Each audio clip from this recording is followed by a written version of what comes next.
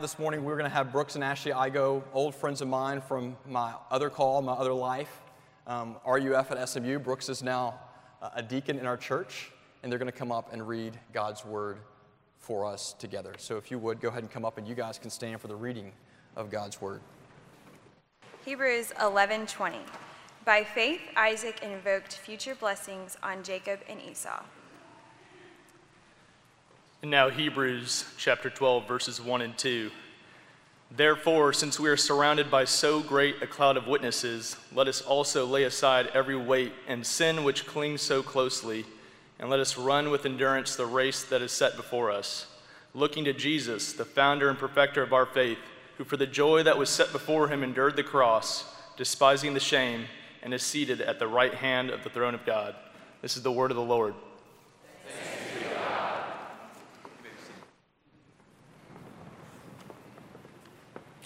Father, we pray your grace upon us now. Give us attention. Father, give us hearts that are responsive to you as we understand your grace given to us and your Son through the life of Isaac. We pray in Christ's name. Amen. You ever looked up to someone in your own life who you would say demonstrated remarkable faith? Someone of whom you would say he or she unmistakably trusts God in life? You ever met someone like that? I bet you have. I want you to reflect for a moment. What was it about them that made you reach that conclusion? Was it poise? Was it peace? Was it joy in the face of really difficult circumstances? Prayer? Was it courage? Was it sacrifice? Was it the right words? Always flowed from their mouth at the right time. What was it that made visibly present faith in his or her life? Then a question for us this morning: what will it be that shows that we here at PCPC are a people, a community of remarkable faith? That's where Hebrews 11 can help us this morning. Hebrews 11 is the chapter that has held our attention this summer. And the writer of Hebrews, we'll call him the preacher, is extremely interested not only in giving you a definition of faith, which he does very clearly in verse 1, chapter 11, but really more than anything else, he wants you to know how faith becomes incarnate, how faith is enfleshed, how it's practiced in the life of real individuals. And so Hebrews 11 is a list of almost 20 names from the Old Testament. Many of these names are names that you know, whether you've been around church very long or not. Names like Abraham and Noah, David and Moses, these are the A-listers of the Old Testament. And there are some names you probably aren't as familiar with. Names like Barak, Jephthah, Rahab, Enoch. Almost 20 names of various significance from the thousands of years of biblical history. And all of those names basically have two things in common. The first is this: every one of the individuals mentioned have moral failures on their ledgers. They all have moral failures on their resumes, and some have some remarkable moral failures on their resumes. Things like cowardice, murder, substance abuse, adultery, prostitution, racism.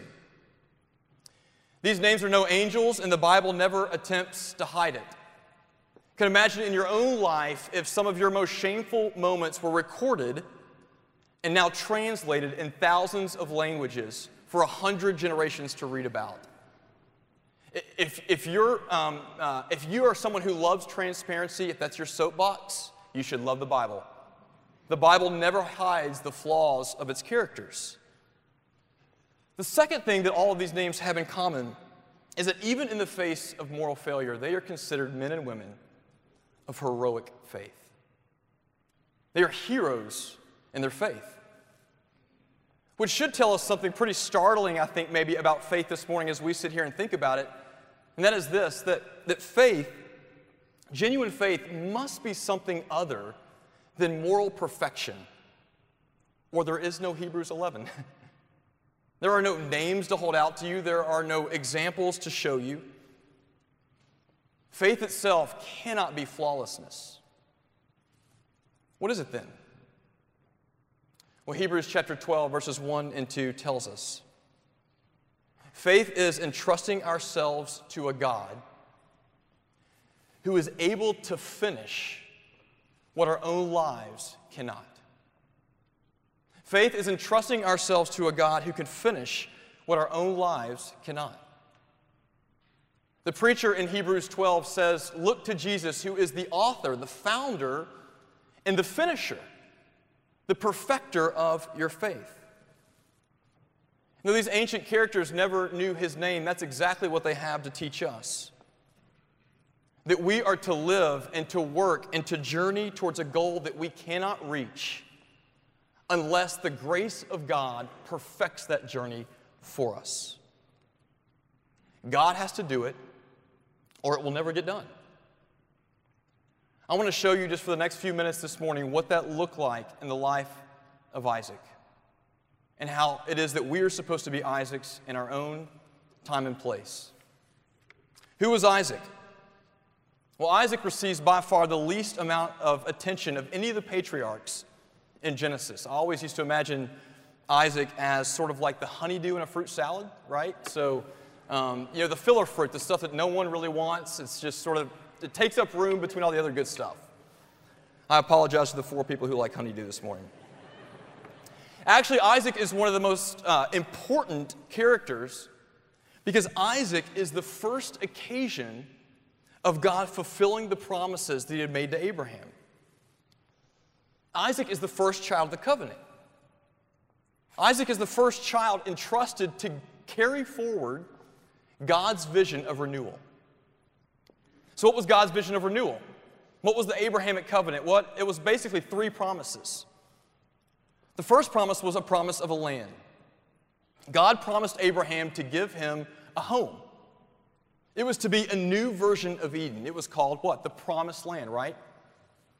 And no matter how you twist the Hebrew, that never means Texas, okay?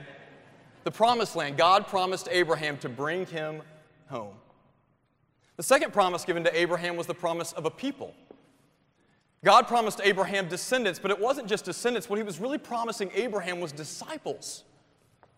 He was promising Abraham people who would represent his care and his character out in the world. And then finally, the most important promise of all. God promised Abraham expansion. He looked at him at the end and he said, Abraham, all the nations of the world, all the nations will be blessed through you. You see, the Abrahamic covenant, as far back as the Old Testament, was never just for Israel. It was never just for one tribe or one people or one tongue. It was always multicultural. See, way before it was modern and it was cool and it was hip, God was a God of diversity. God cared about diversity. So you have a promise of a home. You have a promise of a community. And you have the promise of cosmic expansion and reconciliation in a diverse world. I ask you, that was given, 4,000 years ago? Is that still relevant for you today? Do you long for a home? Do you long for a place to belong? You want friendships? You want community? You want a people? Do you want to see reconciliation take place in our world? The promises given to Abraham through which Isaac was meant to carry were ambitious promises that speak to the longings of who you are as a human being. And the first occasion for the fulfillment of these things is a little baby boy whom Abraham names Isaac. Okay? And do you know what Isaac's name means? Isaac's name means he laughs. He laughs. It's a moniker for the absurdity of the situation.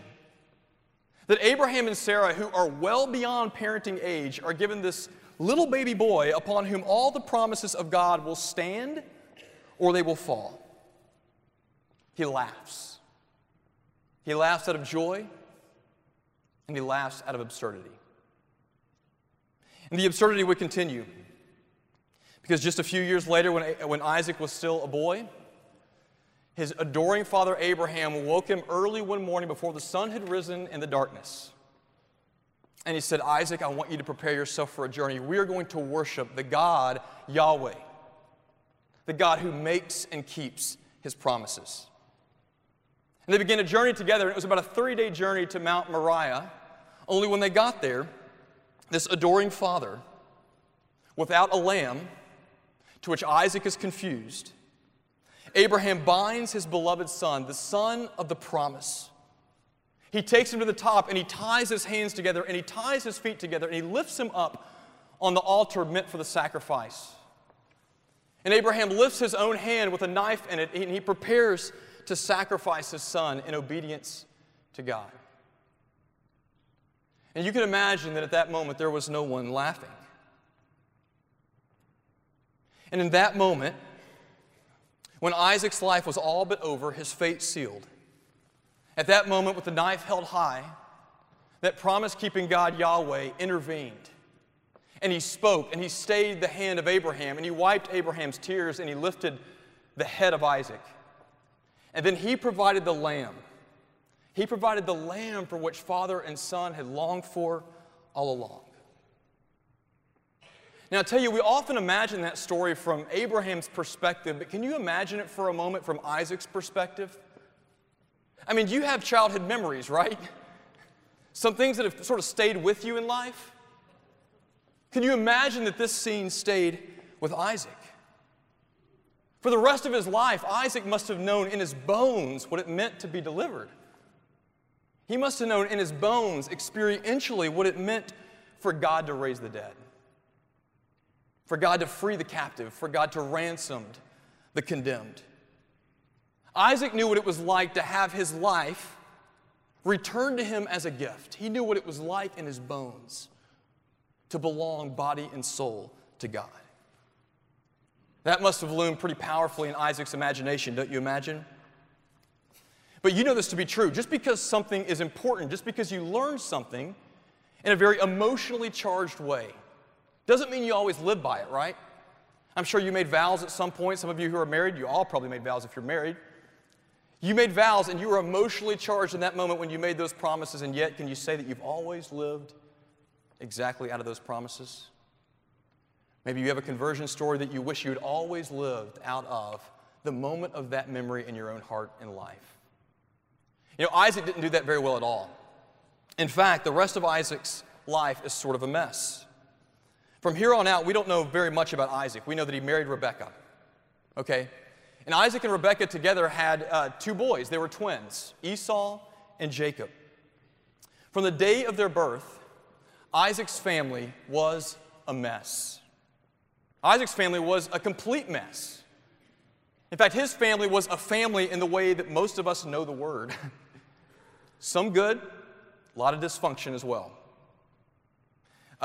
Jealousy and rivalry between the two boys, between Jacob and Esau. Not only that, but there was favoritism from the parents. Esau was delivered first, and then Jacob came out second. And Jacob, it's very clear from his birth, never ever wanted to be second. Do you want to be second? Probably not. And so Jacob, he came out clutching the heel of Isaac because he wanted the privilege, he wanted the honor and the dignity of being the firstborn son. And so Jacob longed for that all of his life. And Isaac never helped things. In fact, as a dad, Isaac only deepened the hole in Isaac's heart. Because the Bible tells us that Isaac clearly preferred Esau. Why? Well, Esau was the strong, independent type, skillful hunter, would go out in the world and would kill what he wanted and bring it home for everyone to feast on. He was the one that Dad would sort of puff up when he talked about him. He would strut about it and he would tell stories about to his friends. And Jacob preferred the kitchen. Jacob clung to mom's ankles. Jacob was resourceful, but he was quiet. And the Bible basically calls Jacob a mama's boy. In fact, in Genesis 25, it says this: Isaac loved Esau because he ate of his game. But Rebekah loved Jacob. I want you to imagine that. Maybe some of you have lived in situations like that. I want you to imagine the mess of that rivalry. And I want you to imagine the mess of that favoritism. And I want you to compound it by years and years and years. Take all of the years of dysfunction, all the years of discord and deception, all those years of hurt and longing. I want you to take all of that in your own imagination, and I want you to leave it there as the backdrop for Genesis 27. Because this is the final scene in Isaac's life. Isaac is lying on his deathbed. He is spent. He is weak. He can't see very well at all. It's about the end for Isaac. And the time finally comes to do the thing that a father was called to do, one of the most important components of his life, the way to end his life. He called his sons into him, and he was supposed to bless them and to send them out into the world to carry forward the family legacy. This is the finale. This is the finale for Isaac, and it does not go well. Because Jacob, who is still longing for the favor of his father and in conspiracy with his mother, it sounds like a soap opera, it is a little bit, a lot of the Old Testament is, he pretends to be his older brother Esau, to take hold of the firstborn blessing. Jacob finally sees an opportunity for him to be preferred, for him to be called the one, for him to be chosen. And he goes into his father, and he dresses up like Esau, and he deceives his father, and he acquires the firstborn blessing that is meant for his brother. He leaves the room. A few minutes later, Esau comes in. He waltzes in, still soaking with sweat and smelly. He had just come in from a hunting trip, and he is as oblivious as ever. Isaac hears the door slam, and he hears him walk in, and he asks, "Who's there?" And Esau responds, "Father, it is me, your firstborn son." And in that moment, Isaac puts together the truth for the first time in his mind. He puts together the truth of what Jacob has done. And do you know how Isaac responds there on his deathbed? The Bible says that he trembled violently. His whole body convulsed at the awareness of what had taken place. Now, I don't know about you, but it's easy to read that scene and read that moment and think, why? Why can't you just take it back? I mean, why can't you just nullify what you told? Call Jacob back in, let's right this wrong. Let's undo this. It's just words, right? But you see, Isaac understands something that is incredibly hard for us to admit in our day and in our age. There are some things in life that you cannot take back. There are some things in life that are beyond our power to undo. Words are one of those things. Some of you know this because you've died a million deaths inside from the words of another. And you know now that no amount of regret could reverse those words for you. Others of you still tremble violently with Isaac at things that you have done to the people that you loved, because you know where you sit this morning that you cannot take them back. I think it's fair to say that our current social unrest, where we are as a city, in our neighborhoods, as a country, it's a kind of violent trembling. We are experiencing painful convulsions at the things that we lack the power to take back in our own history, at the very things that we lack the power to undo. You see, the blessing had been given to Jacob. These were not just words, they were more like wedding vows, and Isaac knows himself there were no takebacks. And guess what? Esau knows it too because he never asked for it. What is Esau's response?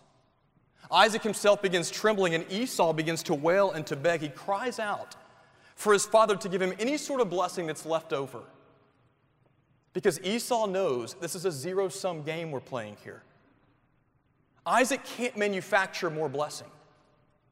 What has been given, and one person's gain is another person's loss, and so all Esau can hope for now are the leftovers from what his brother had plundered already. Esau asks for the leftovers, and he gets those leftovers, and they are leftovers that pale in comparison to what Jacob received. Now listen to me. It's a long story, I know. This is how it ends for Isaac.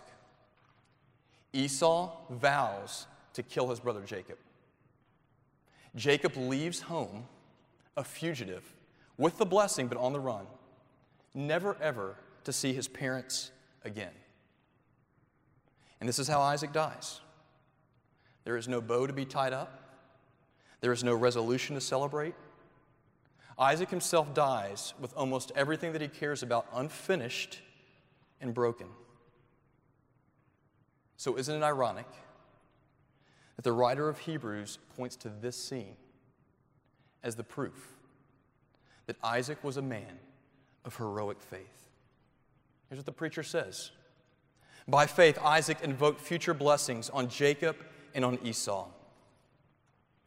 Friends, the only way that any of this makes sense this morning is if faith is not really about Isaac's achievements at all.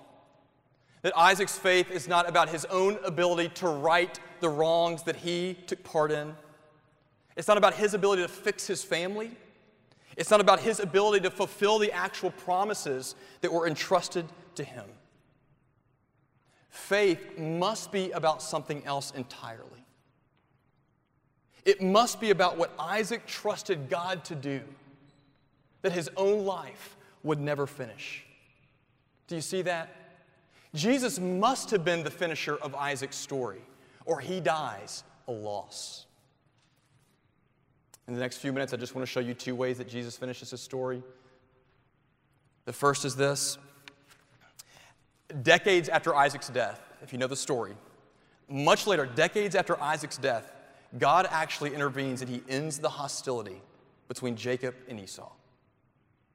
God intervenes and he ends the hostility between Jacob and Esau. He redeems a brotherhood that for all of his life, it was impossible for Isaac to fix. Have you ever felt powerless to fix those you love? You ever felt powerless to fix your family? You probably are. But like you, Isaac must have hoped for a day when God would actually do something, when he would heal the strife between his boys. And though he never lived to see it, God's grace did something powerful in Esau's own heart, because after decades of wandering away from home, they hadn't seen each other in decades, Jacob is finally ready to come back and to confront the brother that longs to kill him. And here is what Genesis 33:4 says when Esau sees him.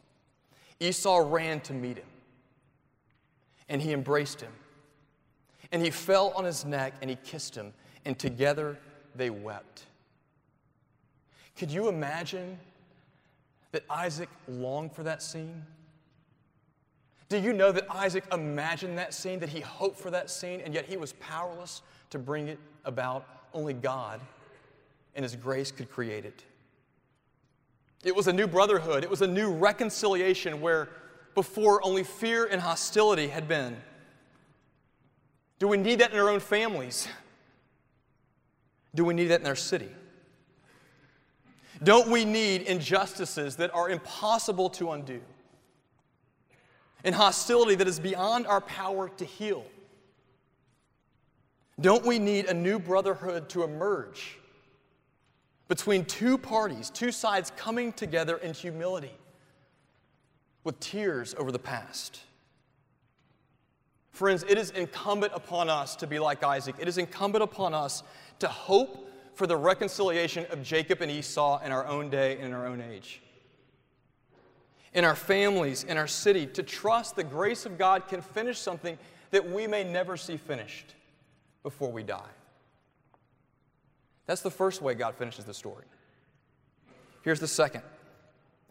The second is even more powerful, perhaps even the thing that undergirds the first. Do you remember what Isaac did when he learned of Jacob's deception? Remember what he did? He trembled violently. He trembled violently. Why? Because he knew there were no takebacks. He knew that it was a zero-sum game, that the thing that had been given to Jacob could never fall upon Esau. If Jacob was the firstborn, then Esau could never be. But God does something for Isaac, I think, more than he ever dreamed possible. See, in the gospel, God gives us Jesus. Paul tells us that Jesus is the true firstborn of all creation. He is the firstborn of God. God gives us Jesus to come and to live with us. He comes and he shares our sorrow and he shares our pain. And then just as Isaac is ransomed by a lamb, Jesus himself becomes the ransoming lamb for every tribe and every tongue and every nation, just as the Abrahamic covenant had always envisioned.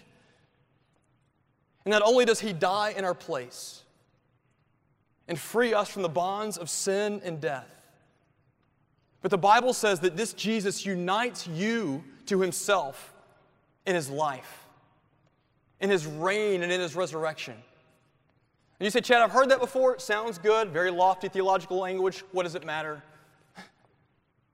It matters for this reason. It means that in Jesus Christ, we are all firstborn sons of God.